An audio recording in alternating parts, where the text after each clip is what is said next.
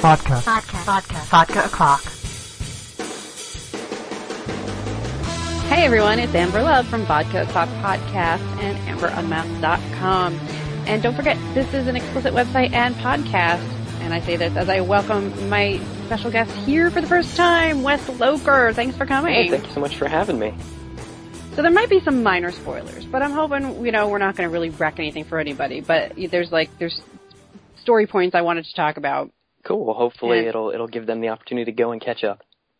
Yeah, exactly.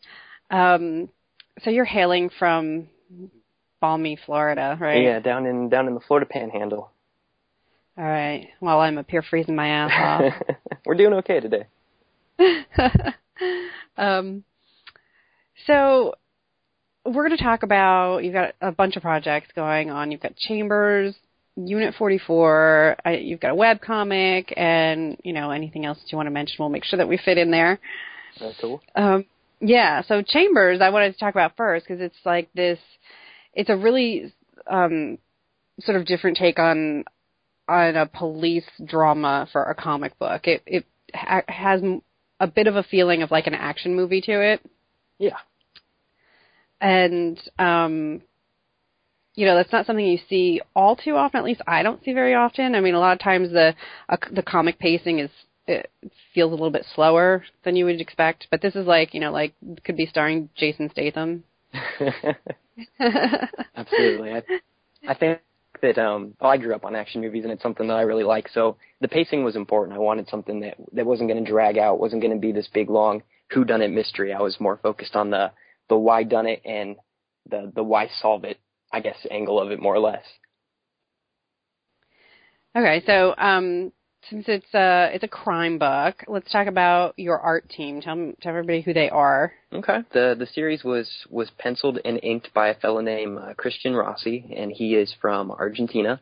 And the colors were provided by a fellow named Kifis Armando, who hails from Indonesia. Cool. So how did you hook up with these people?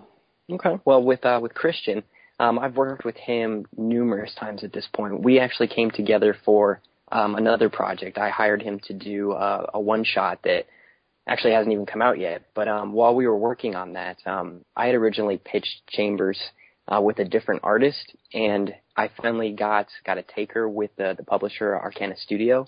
But as soon as they said, yeah, we'd love to do this with you, the artist that I had originally, he backed out. He wanted to work on some other projects. So I had to go through the process of replacing him, which is, as somebody that does comics, that's not the best position to be in. So I was talking to Christian, and I just said, hey man, when we finish this up, I've got this other thing that's coming. If you're interested, here's the script, check it out. We will just need a test page from you that I can give to the publisher to show them that you're a good fit. And he did that and just knocked it out of the park. In my opinion, it was better than the original version, and the publisher said, good, we'll take him, and we just went rolling right from one project into the next.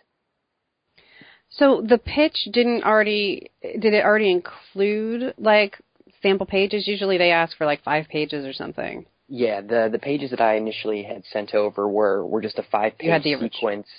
Yeah. Okay. I see. So, okay, but then Christian was able to crank something out when he needed to. Absolutely. And really fast too. I mean, that guy is super professional. He works like clockwork. And what's is the story going to continue? Yeah, I hadn't planned for it to continue. It's kind of just a one and done. I told the story that I wanted to tell. If in the event that it were to make, $1 million and the publisher came back and had asked me to do a sequel, I think I know where I could take it, but I'm pretty content with it just being what it is and it speaking for itself. Right. Well, I mean, there's definitely an ending to this story, and that's something that sometimes you don't feel. Right. But it's a lot of times it seems like people once they get into the groove of something, they're like, oh wow, I really did want to hang on to these characters or this city or something. Like you could always have, the city is actually something I wanted to talk to you about because for some reason I was thinking it was set in Ireland, but and I don't know why I thought that. I think because all the pubs are like Irish named pubs or something. Yeah, I love a good Irish pub, so that was important for me to get in there. The city is never really named. If you look through on some of the police badges, it actually has has the city. It's actually set in Orlando, Florida, which is where I was living when I wrote it. It really bears not a whole lot of resemblance to that, but it's not really important in the grand scheme of things either. It's kind of one of those pieces that could be any type of urban setting would be a good spot for Chambers to take place. Okay. So, I mean, as I just sort of like teased that it's a police crime drama and that there's a mystery involved, what is your pitch that your elevator pitch to get new readers? For Chambers, it's the story of Denise Chambers, who comes from a family full of law enforcers, and someone is taking an axe to her family tree, and she has to figure out who's doing it before it's too late. Right. And there's very quickly we learn that there's a lot of corruption because it opens up where they're at a funeral for one of her family members, and then we immediately get into the fact that so much of the police force was corrupt. They were caught. They were booted off their jobs. So that's again a very like 80s sort of feel to it. Absolutely. Where, was there any particular inspiration from real news stories or old shows or something that brought you to that? I just like old, pulpy, gritty crime movies, and I'm a big fan of crime comic books. I took a hiatus from reading, and one of the things that kind of got me back into them about 5 or 6 years ago was Ed Brubaker's Criminal series, and that's something that really struck me. And then after reading that, I was reading the Parker books from Darwin Cook, and I wanted to kind of do my homage to that type of story. So that was definitely the influence, and the desire kind of came from reading those. Okay. Yeah, there's a new Parker book out. It just came out a couple weeks ago. I haven't had the opportunity to read it yet, but I'm really excited to get my hands on it. Yeah, those are by IDW, and I also highly recommend them. Absolutely. Yeah, I think the new one's called Slayground. Yeah. Okay, great things. But Chambers, obviously, there's a nice play on words there because you name the family Chambers, and then you always think of like Chambers of the gun. Right. And we have a lot of those. You do have a lot of guns in this. It's definitely, like I said, action movie. You have to be prepared for that, and the bullets never run out. They never do. So, but Denise is like really this very hot-headed female cop character, and is, even though like these awful things are happening, she doesn't stop. Like she never just collapses and gives up, and she doesn't wallow in any kind of pity or anything. So I really wanted to talk about the character development there that you have for, like, why did you specifically want, this main character to be female, and, why did you choose those particular traits? Okay. I definitely did always want the character to be female. I think that it's important to show a strong female lead where you can. I don't think that we always see enough of those in comic books. And a lot of the people in my life, the women in my life, whether it's my family or my wife, they're all very strong people. So I kind of wanted to bring that across. I wanted to show that a female can be strong, can be intelligent, can be just as stubborn and determined as any type of male counterpart. So that's absolutely something that I really wanted to get across and kind of open up the book to maybe an additional audience. I had a lot of female reviewers that checked out the book. And I specifically sent it to a lot of them just because, I wanted to get their thoughts. I wanted to make sure that I was doing a good representation, and I've had nothing but positive feedback from them. So it's been a good experience, and, I hope that people can kind of relate to the character, and just being a hothead is enough to keep you going sometimes. Yeah, it's one of those things where it's like as far as like mainstream characters go, like the only comparison that I could think of was Renee Montoya from DC Comics. Sure. And they're, maybe a couple of the ladies from Birds of Prey or something. But it's, it's interesting because there's so much debate just around the phrase strong female character that, like strong, should not have to mean action hero. Right. And yet that's often what people automatically think of. True. like, was your mom a police officer, or was, was your wife a police officer running around and kicking out? No, I have no police officers in my family that I'm aware of, but I think a lot of the qualities that make up Denise probably came from my family and my wife, just as far as, the stubbornness and the persistence and the intelligence. I really tried to embody a lot of that there. They're qualities that I'm very familiar with and that I like in a person, so I wanted to bring those across to the reader as well. So if Denise were, like if she were a real person, would she, like, she has obviously like a best friend, and that's the main part of the story.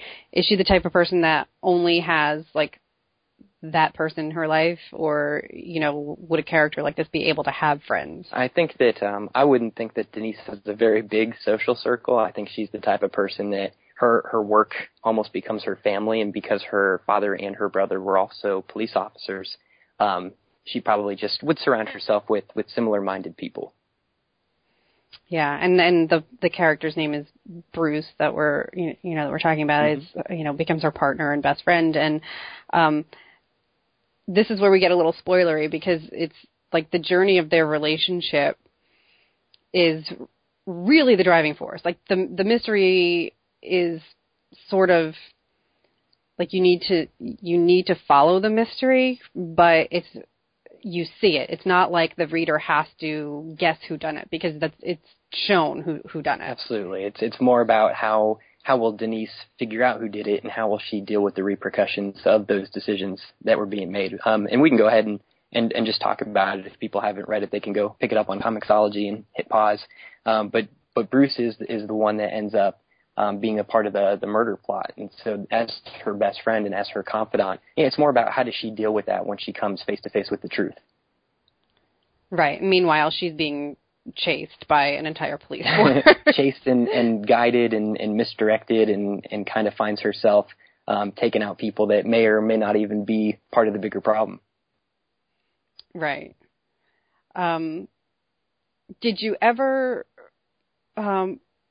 Like how many revisions did you go through with considering the character? Like, did you ever just want to have it end differently? I had two different endings in mind. It's funny that you asked this, because I started to think as we got closer to the end, I went back and forth with Christian, and I kind of pitched him on, well, I have it written the way that it appears in the book, but I also have this other ending that kind of puts it in a neat little bow, could leave room for sequels. And Christian was really the one that said, what, you should go with your original instinct, because the first time that I read the script, I actually got chills when I got to that part. And I said, cool, that's all I needed to hear. That's the way that we're going to go with it. So I feel like he really, just art-wise, really brought that ending, which I feel like is pretty strong and pretty unexpected.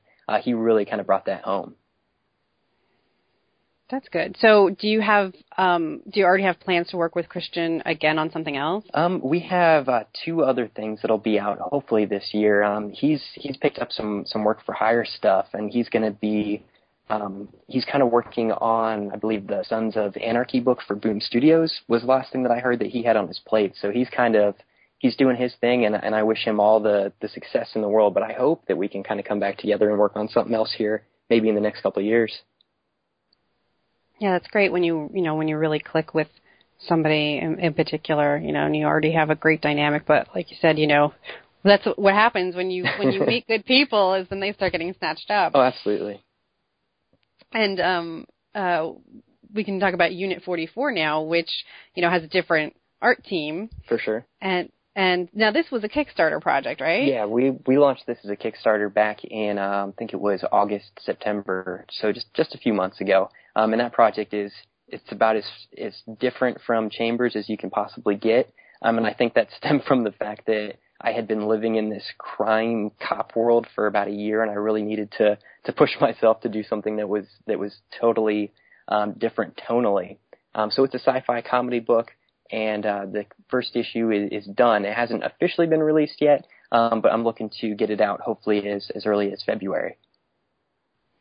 It was so much fun. It's a very Men in Black sort of tongue-in-cheek government parody to it. We have Agents Gibson and Hatch that are supposed to be responsible for one of those public storage units, and it happens to be where the government is keeping all of these top secret pieces of evidence from, things like alien landings and every conspiracy, and then eventually they realize they haven't paid the rent, and the contents of the storage unit get auctioned off to a couple of rednecks.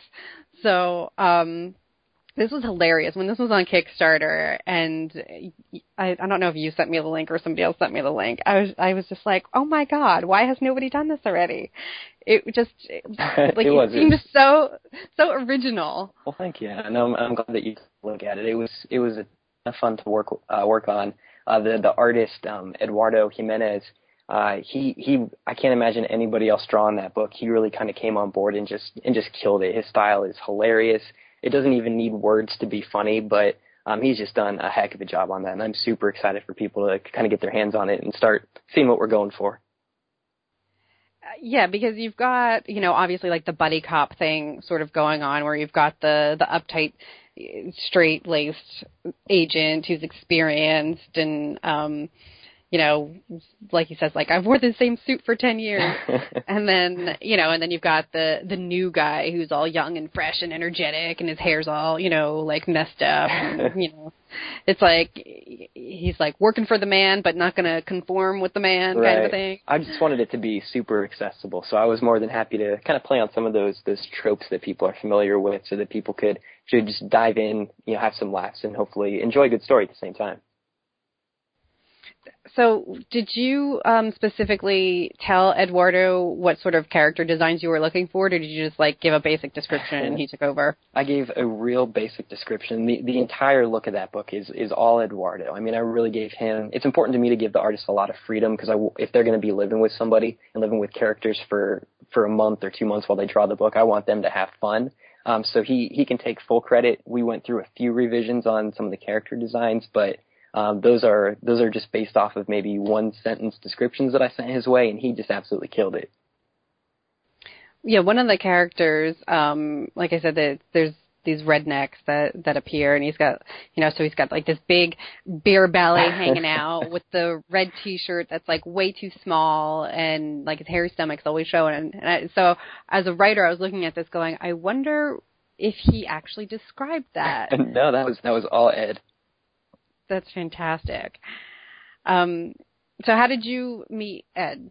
Well, I was trying to figure out what type of style I wanted for the book, and I knew it had to be distinct. I kind of always saw it in my brain as almost like a cartoon, and that's not a style that I typically lean toward or even really read a whole lot, but I knew it had to be just visually very dynamic. And as I was searching out artists, and I had pitched it to a couple other people, and some people had done concept art, but it wasn't really where I wanted it. And somehow, I can't even remember how, and I know Ed doesn't either, but I just ran across his work on Twitter. And so I sent him an email and sent him the script for the first issue. And I said, hey man, just check this out, give it a read. I think your style's perfect for it. And then he came back about a day later and said, yeah, I'm on board. Let's go ahead and do this thing. So we knew that we were going to go the Kickstarter route, and it was just a couple months later, and we were off to the races. So when you decided to go with Kickstarter, was that specifically to pay Eduardo? He was. Or was it? Yeah, he's doing the book Work for Hire. He's a full-time illustrator, so that's how he makes his living. He does children's books, he does concept art, he does a lot of stuff. But I knew that he wanted to go more in the comic book route, so this was a good opportunity for him too. It was to pay Ed. It was to make sure that he could eat while he was drawing this silly comic, and also so we could pay to get it printed. And what was your Kickstarter goal? We set a goal of $2,000, which would cover pretty much everything we needed to. We ended up going over. We hit 2,700 and something. Yeah. Okay. And did it was it down to the wire for you, or was it pretty steady? We had hit. We had launched a Kickstarter initially to fund the full 4-issue series, and we unfortunately didn't make that. But for Ed and I, that wasn't going to stand in our way. So we relaunched it 2 weeks later and just went for the first issue, figuring, hey, if we can get this issue done, we'll have a proof of concept. We can sell this online, start to build some buzz. We can take it to conventions. And the second time out, we hit our goal within 5 days. That's really sweet. Yeah, so a lot of people that helped us out the first time, even though it didn't fund, they came back immediately and helped us out a second time, which was really cool. I just saw, and I knew it was going to make goal within a day, but Dean Tripp's comic, Something Terrible, I think he was asking a really modest amount as well. Yeah. And I knew it was going to hit in a day because everybody had already seen the comic pages he had posted. And it's this really tragic story about child abuse. And his art is just phenomenal. Oh, okay. I know what you're talking about. That does look really good. Yeah, and so it was no question that when that went to Kickstarter, which kind of surprised me that it even was going to Kickstarter, because I think he was doing like a direct purchasing thing off of his website that I know a lot of creators are doing now. They're not even, they don't even look for distribution, right? Other than Comixology or something. But a lot of people are just really owning their properties and not worrying about, Diamond and whatnot. For sure. And I think there's something to be said for just having, if you're going to run a Kickstarter, just having a very modest goal. It's amazing what I've seen some of these get up to as far as final totals go. But if you start small, I think that your chances are better, and I think that you're more likely to go over your goal if you have a very modest amount and you have a good project.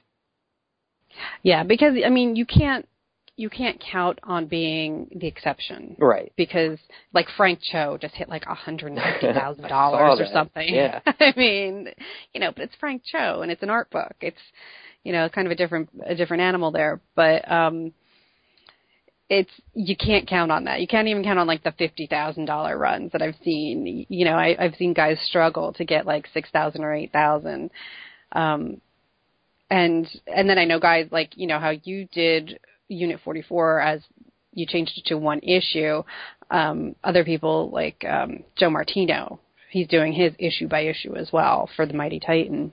Yeah, there's definitely, if you can build your audience, there's no reason why they shouldn't continue to support it as you go along. So I think it's a pretty good system, and everybody's kind of trying to do their different thing, but I can't imagine. If we had reached $100,000, I wouldn't know what to do with that. It would probably stress me out to the point where I couldn't even work on the book anymore.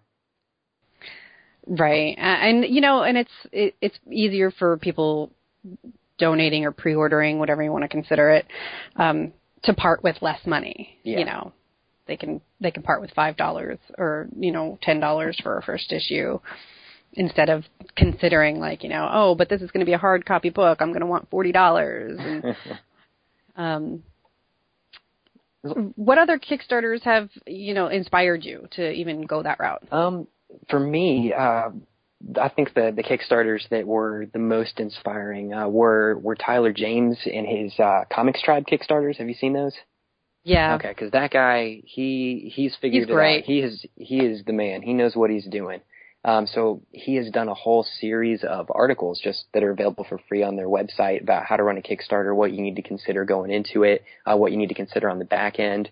And I read all of that stuff, and he's got some great tips, some great tricks. And so that I would say that was probably by reading those, I knew that it was more possible, and I had more of a realistic approach to it, especially the second time. Yeah, he does give some great advice, and sometimes he'll just really take the time out on Twitter. Oh yeah, and just spend an hour running through some like pro tip type stuff. Yeah, even with Chambers, it's the first book that I've had that's gone through any type of Diamond distribution. So I've reached out to him several times just with questions about that, and the guy's super nice, super accessible. Even I met him at the New York Comic Con this year, and just all around just a great guy, and I wish nothing but the best for him and his company and his books. Yeah, I know Joey Mulvey over there. Okay, yeah, and, I got to meet him. He's a character. Yeah, absolutely. I do. It really helps when people are so friendly and they are so willing to share their lessons learned. It's sort of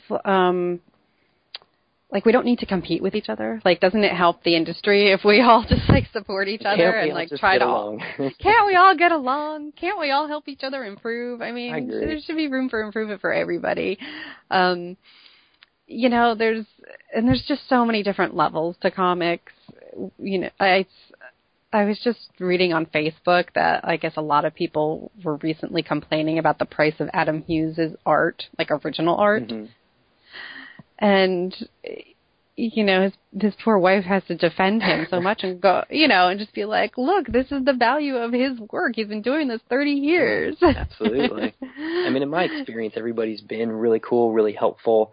Even after my Kickstarters were done, Tyler reached out to me and he asked me to put together an article just on the first campaign that I ran that was unsuccessful versus the second campaign that was successful and kind of the different approaches that I took.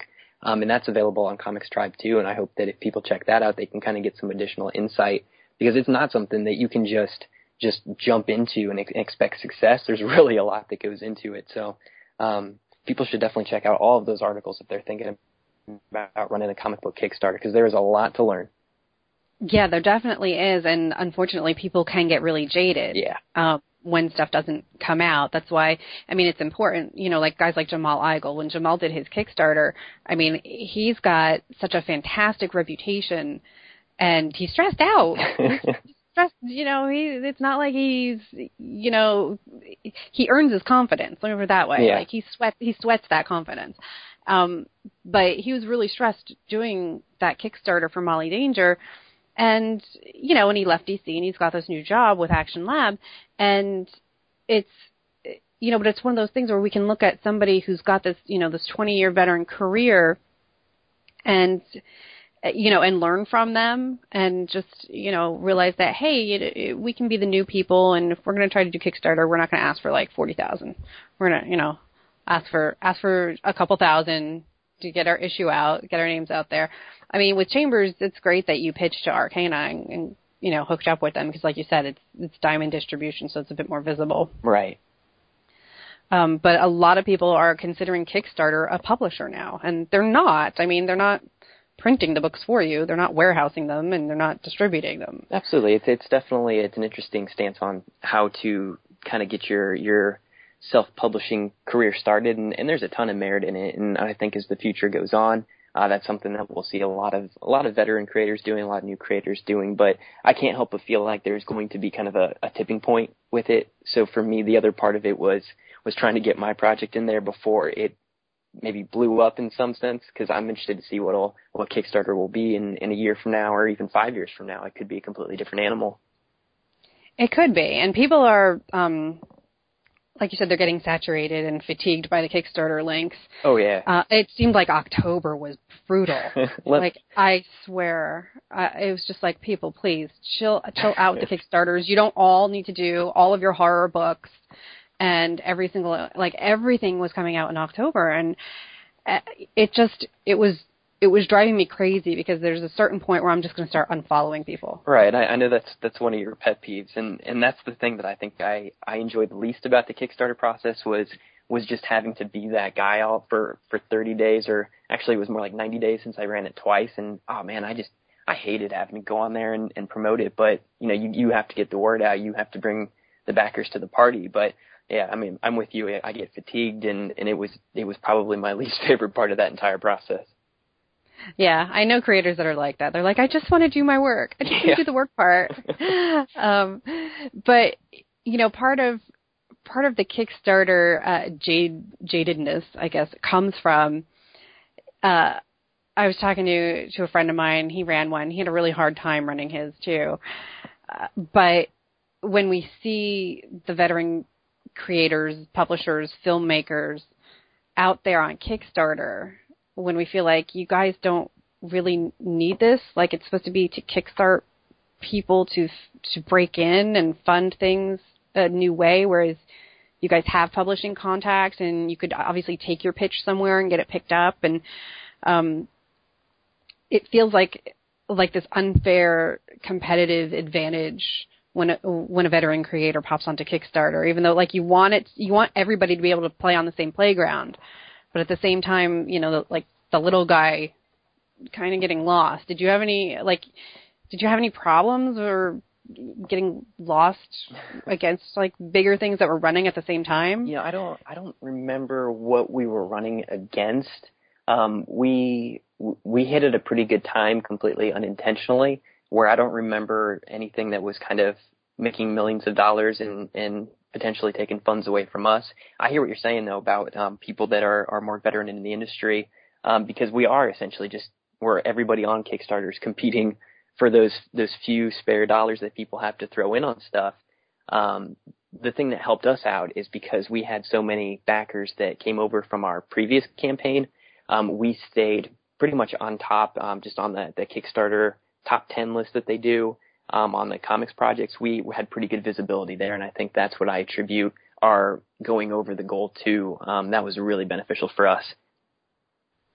Yeah, that definitely is. I know when I spend time on Kickstarter surfing around and just trying to browse, it's not the easiest browsing and searching. That's something they, I don't know if they plan on improving or what they can do to improve it, but it's based on like you said, staff picks or featured or something like that are really prominent, and that's great for those people, but there's probably thousands of projects on there. There are. It's really easy to get lost in the shuffle. But when you think about it from the Kickstarter standpoint, they obviously are taking a cut of every successful project. So if something's making a ton of money, they want it to get more visibility so that it makes more money so that they can kind of keep their doors open. So it makes sense, but it does seem kind of like a nearly broken system. Right. I mean, I don't know how it works with Diamond, other than thinking like I've met people who actually work at Diamond, so I know it's humans and not algorithms. That's comforting though. But like when they have like some sort of pick, like what do they call, like some kind of cool pick, I forget. So it gets like a little stamp next to it, if you will, like guaranteed cool. Yeah. I don't know what it is that determines that, other than the fact that somebody became familiar with the book and actually decided to spotlight it. Yeah. With Kickstarter, I have a feeling it is just a numbers game. For sure. There, like. So, what's your plan for Unit 44, Issue 2 then? That's a great question that has kind of yet to be determined. I'm hoping. I'm still trying to figure out how I'm going to distribute it, which is the number one question and the reason that it's not currently available to everybody. I really want it to be a self-publishing project, so I'm hoping that I can kind of do the trifecta of have the PDFs available, have the print copy available, and have it on Comixology.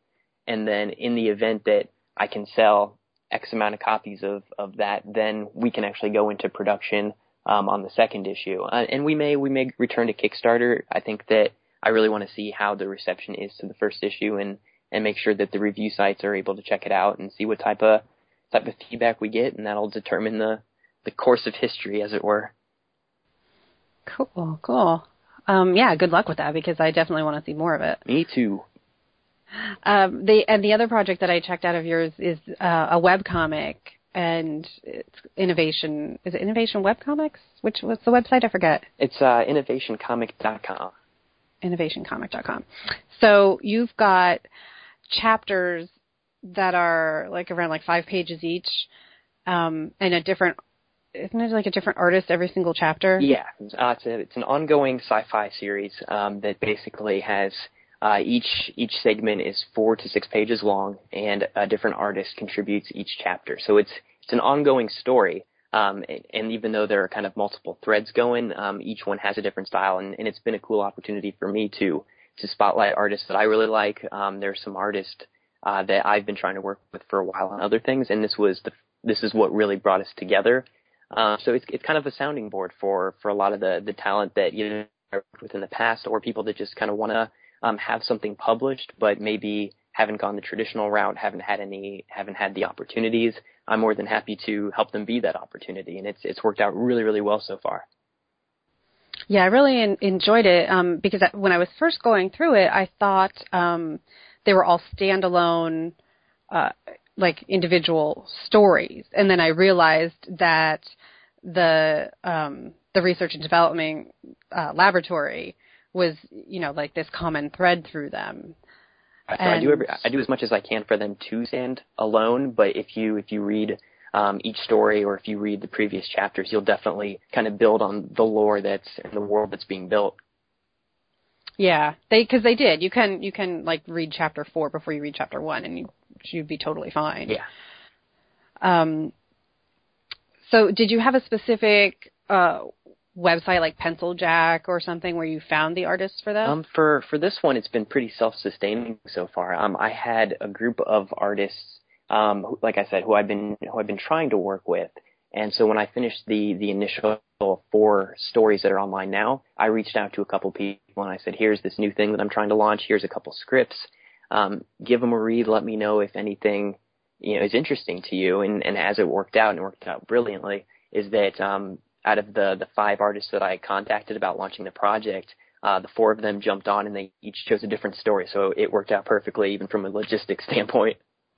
That's really remarkable. I know, that never happens.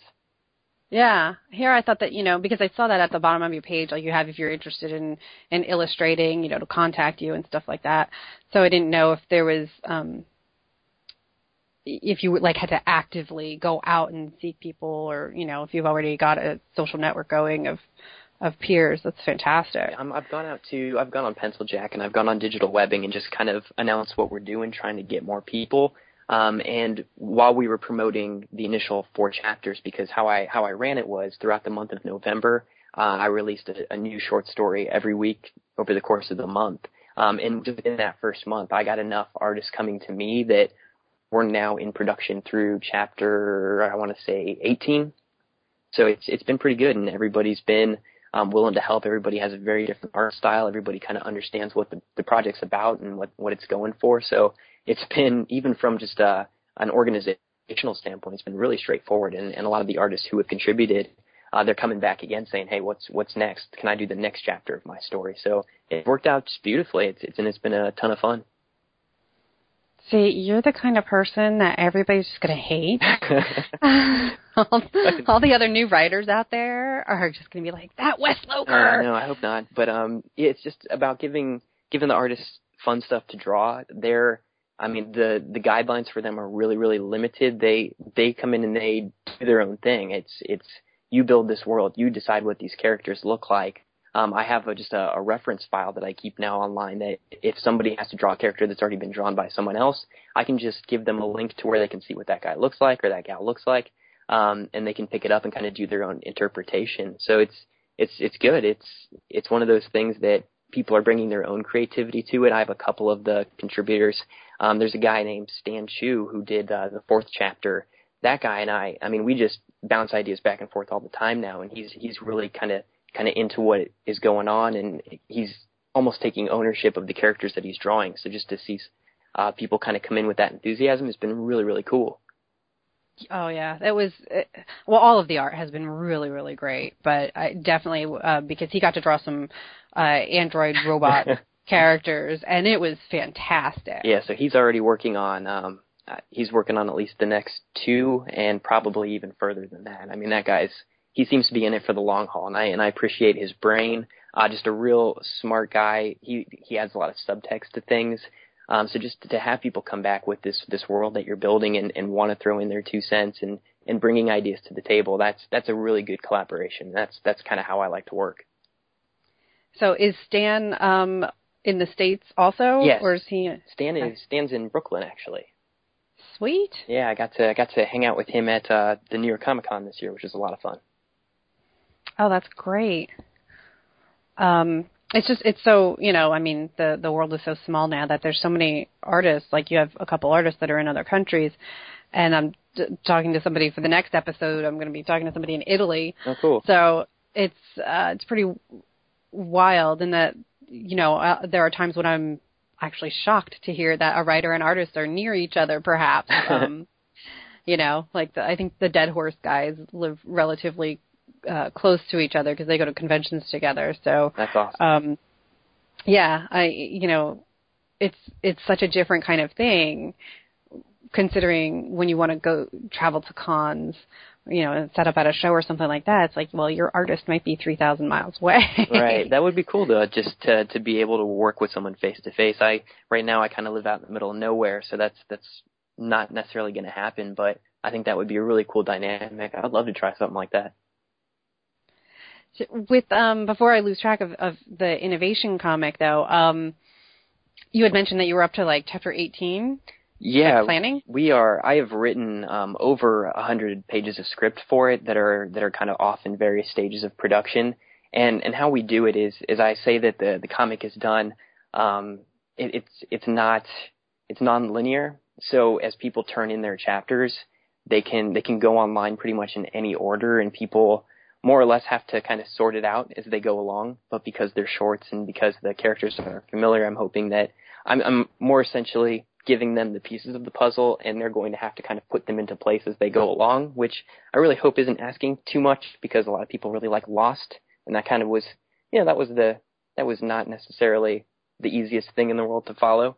So I'm kind of hoping that people can bring that open mind to this project as well. And then one day, once we've reached the end of the first arc, hopefully I can collect them and I can put them in the correct order and keep it simple for everybody. Okay, so there's so you're specifically planning like an ending to, for what's going online first anyway. Definitely. There's going to be an end, a complete first arc that'll leave the characters in certain places, and then I'm already kind of planning out the second arc. So I want to have a closing point, but the story will just keep continuing on. So that way, if we do decide to print them, or if they are going to be collected, there's a logical kind of ending point. Right, and I didn't mean for that to sound like stupid or anything, that there wouldn't be an ending point, but because every like 5 pages has an end, right? That the fact that there's like a global ending, I didn't know if that needed to be done, if there was anything that needed to be wrapped up. But the 4 chapters that are out, I really do encourage people to go check it out, because it's just I like science fiction, but I'm not a hardcore person. I don't need to watch the director's cut of Blade Runner. I mean, I suppose if it's on, I'll turn it on. But I'm not going to salivate over it. Right. I just think that some stuff is really cool, and it just kind of doesn't seem like there is that much in comics, except for superhero science fiction stuff, like Green Lantern Corps and Nova and Guardians of the Galaxy and stuff like that. I'm not feeling too much of the earthly science these days. This is definitely grounded in as much reality as we can get it in. I would say, just for anybody that's listening, if they like what's going on in a book like Black Science or the Manhattan Projects, I think this is going to be kind of more up that alley.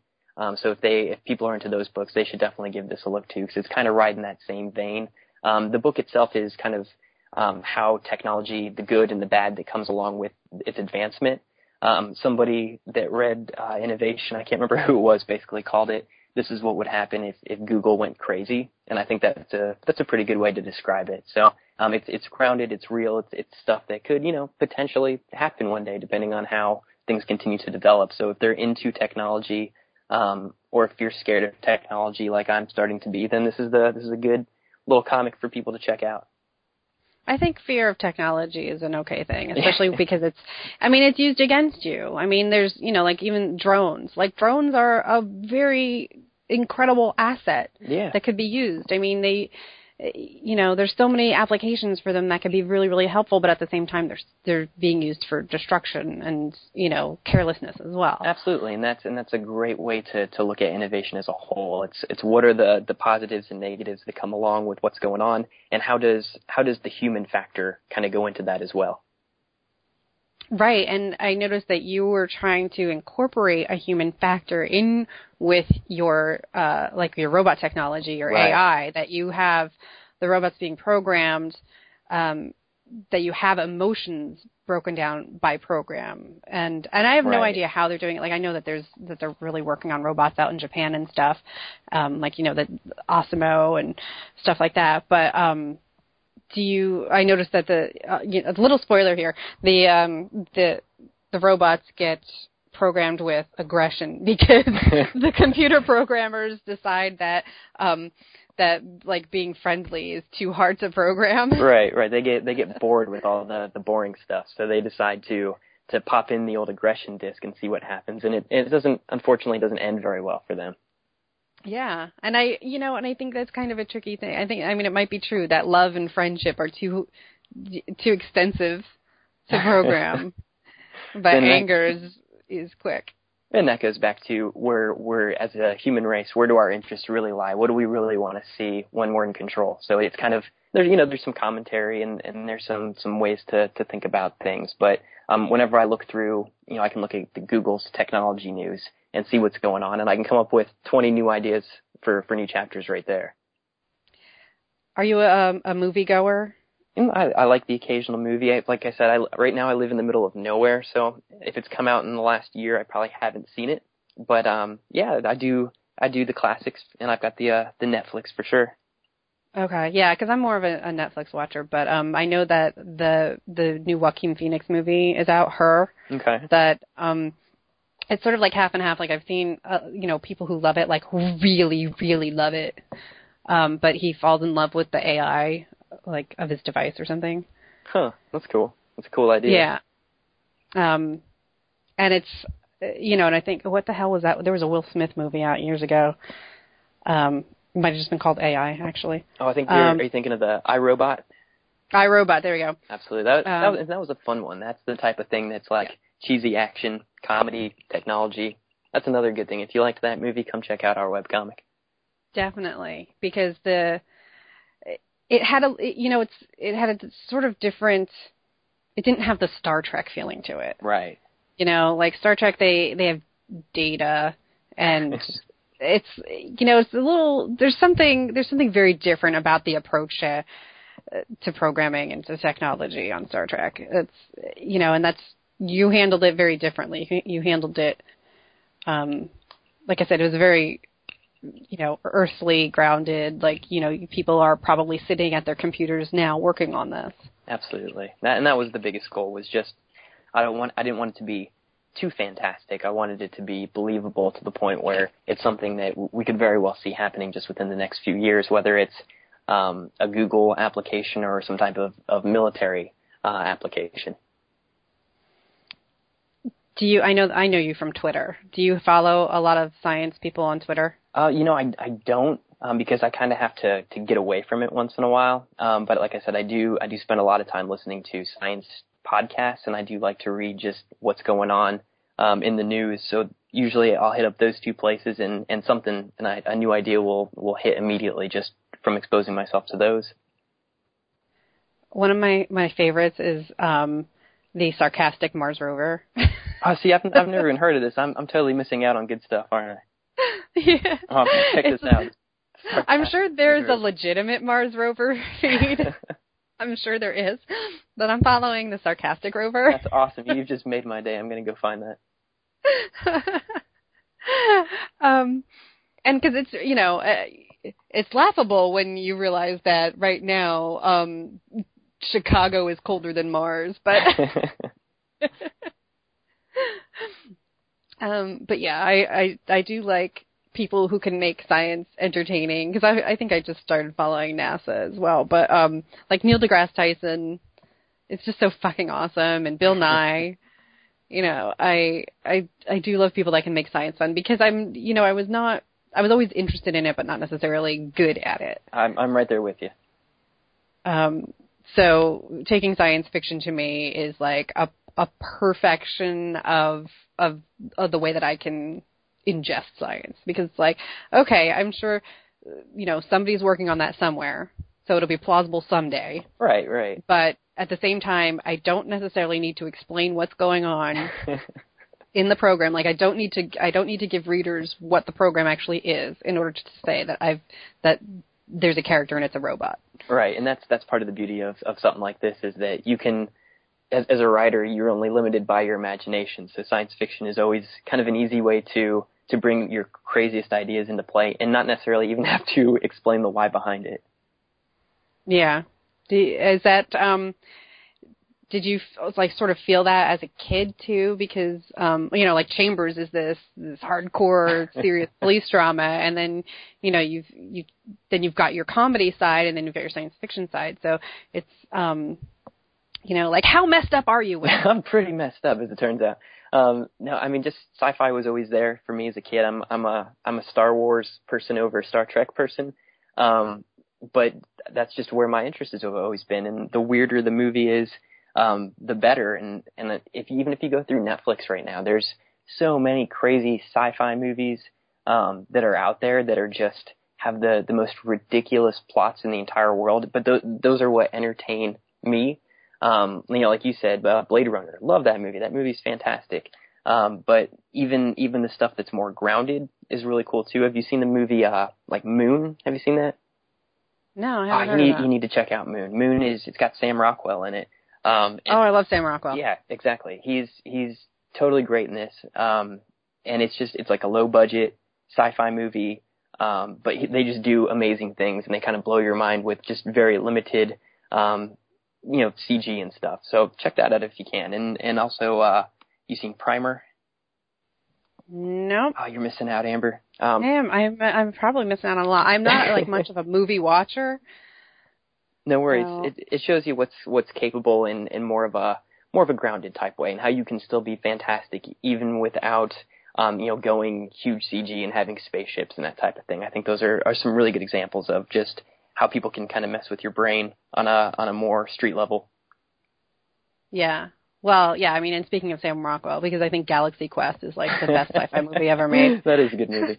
I know, I'm going to get like burned at the stake, no, but that's a good one.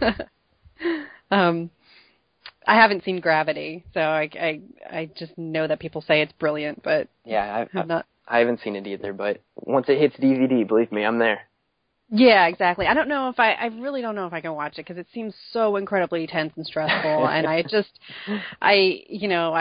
can't deal with a movie that's that stressful. Like, real life sucks. Like, I don't need to be stressed out. I want a movie to make me laugh or whatever, action, car chase scenes. That's fine. Yeah. But tumbling through space just hits a little too close to home. It's just terrifying. It just is. the feeling of isolation and panic. Like, I don't, I felt panic in Newark Airport. Like, I don't need to feel panic in my house watching a movie. That's funny. I felt panic in Newark Airport once too. It just brings it out.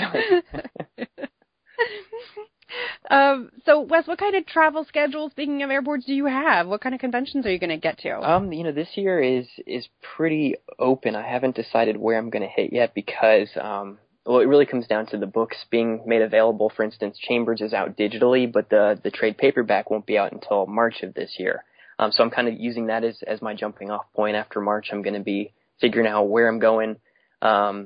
I probably won't be tabling at a lot of conventions this year. I did get invited to Wizard World Portland in 2015, so maybe that will be my grand debut. We'll see what happens. But that way I'll have Chambers out. I'll have Unit 44. We'll do some type of collection with Innovation. I've got a couple other series that are coming out this year. So the further away it goes, the more that I can kind of bring to the table. So hopefully by the end of this year, early next year, I can kind of be a mainstay. And whether or not I'm tabling, I'll still try to go to some and check out what's going on. There's one coming up in Orlando in, I think, March, and that's not too far away from where I am. So I'll go hit that up too. Yeah, with the ease of digital, it's such a different ball game now to consider tabling at shows because of the expense. Absolutely. But you have to go so far in advance too to even get a table that. For me, just without having so much available physically, it's hard to get a table when hey, I could just be me sitting there and drawing on a pad of paper if nothing else. So I want to make sure that when I started tabling, I had a good variety and I had a lot of product that I could kind of sell and advertise and build buzz for. But I'm just I'm contemplating what that's going to do to the whole idea of tabling at shows, the more and more stuff that goes digital. Very true.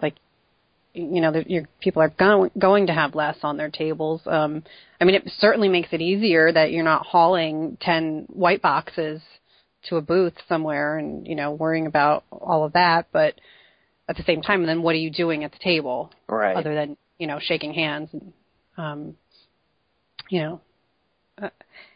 doing panels. Yeah. Panels are great. One of the things I noticed at the New York Comic Con this year was just that there were a lot of people that were giving out digital codes if you bought anything from their booth, and maybe that's the future. I know, like publishers like 215, they sell USB sticks with all of their books on it. So maybe that's kind of what we're looking at. They do, and theirs is like remarkable. I think their like flash drive is like $16 or something for their whole collection. Yeah, it's insane. That's awesome. Those guys I love those guys. Okay, well, if you're not even tabling, I still might run into you if you pop up. I want to get out and about. Even just I think networking is such a big, vital part of the process, and part of me almost, when I went to New York Comic Con this year, I was glad that I wasn't tethered to a table. Because as I just went around and I talked to people at Artist Alley, it's like I could see how much they just wanted to get away and go talk to people, and I felt like they were kind of stuck there. So maybe just having that freedom right now is probably the best thing for me, just to be able to talk to editors, talk to publishers, talk to artists and writers. It would be great if instead of constantly increasing shows to 3 and 4 days, if they isolated one of the days as an industry networking Oh my gosh, day. that would be probably what's missing, I think, at this point. Because there's only, first of all, you're exhausted. You've worked a 10-hour day at a table, and then you're going to go quickly back to your room. If you're lucky, you're probably maybe eat something if there's time, and then you're off to a bar, hopefully, to try and do that networking and socializing and relaxing with, other people in the industry. And that's really, it's just so exhausting. That's why everybody gets sick all the time. Right, and then even then, if you're staying out all night doing the networking thing, then you have to go back to the table the next morning, and you're probably not going to be working at 100% at that point. Exactly. I really would love if there was a show that had like an isolated day for networking. That's a really good idea. How do we need to start a petition? How do we make this happen? We should do that. Let's go. How can we do this? This should be maybe Baltimore or New York. I don't know. We'll have to pick one of those shows. There we go. And how can we kickstart it? That's the other thing. Yeah, exactly. That way everybody's table fees for the day are covered, so that the convention itself doesn't think they're losing money. This is genius. It's going to happen. It is. It's brilliant. Right here. Copyright trademark. Wes Loker, Amber Love. And so, like I mentioned, you are on Twitter, so let's get your information for people to cyberstalk you appropriately. Fair enough. People can find me on Twitter at, I think it's just twitter.com/Wes Loker, and that's WESLOCHER. I do the Facebook thing. I have a page set up at writer Wes Loker, and then people can just go to my website at wesloker.com. This is also original, isn't it? It is. It's fantastic. I can't help but remember, like, back in the day when I was a kid, it was all about coming up with, like, the coolest screen name that really defined you as a person. Zero cool. Yeah. And now it's just like, if I can get my name, I'm lucky. So just type my name into anything and then go check out innovationcomic.com, and you can kind of branch out from there and find all the good stuff. I think that's great. And I'll continue to stalk you on Twitter because it's enjoyable. Well, thank you. I do what I can. All right. Wes, thanks for your time. Absolutely. Thank you so much for having me. I really appreciate it. I look forward to more of Unit 44 and innovation, and can't wait to see the new pages. Cool. Well, I will keep sending you stuff as it's available. Thanks.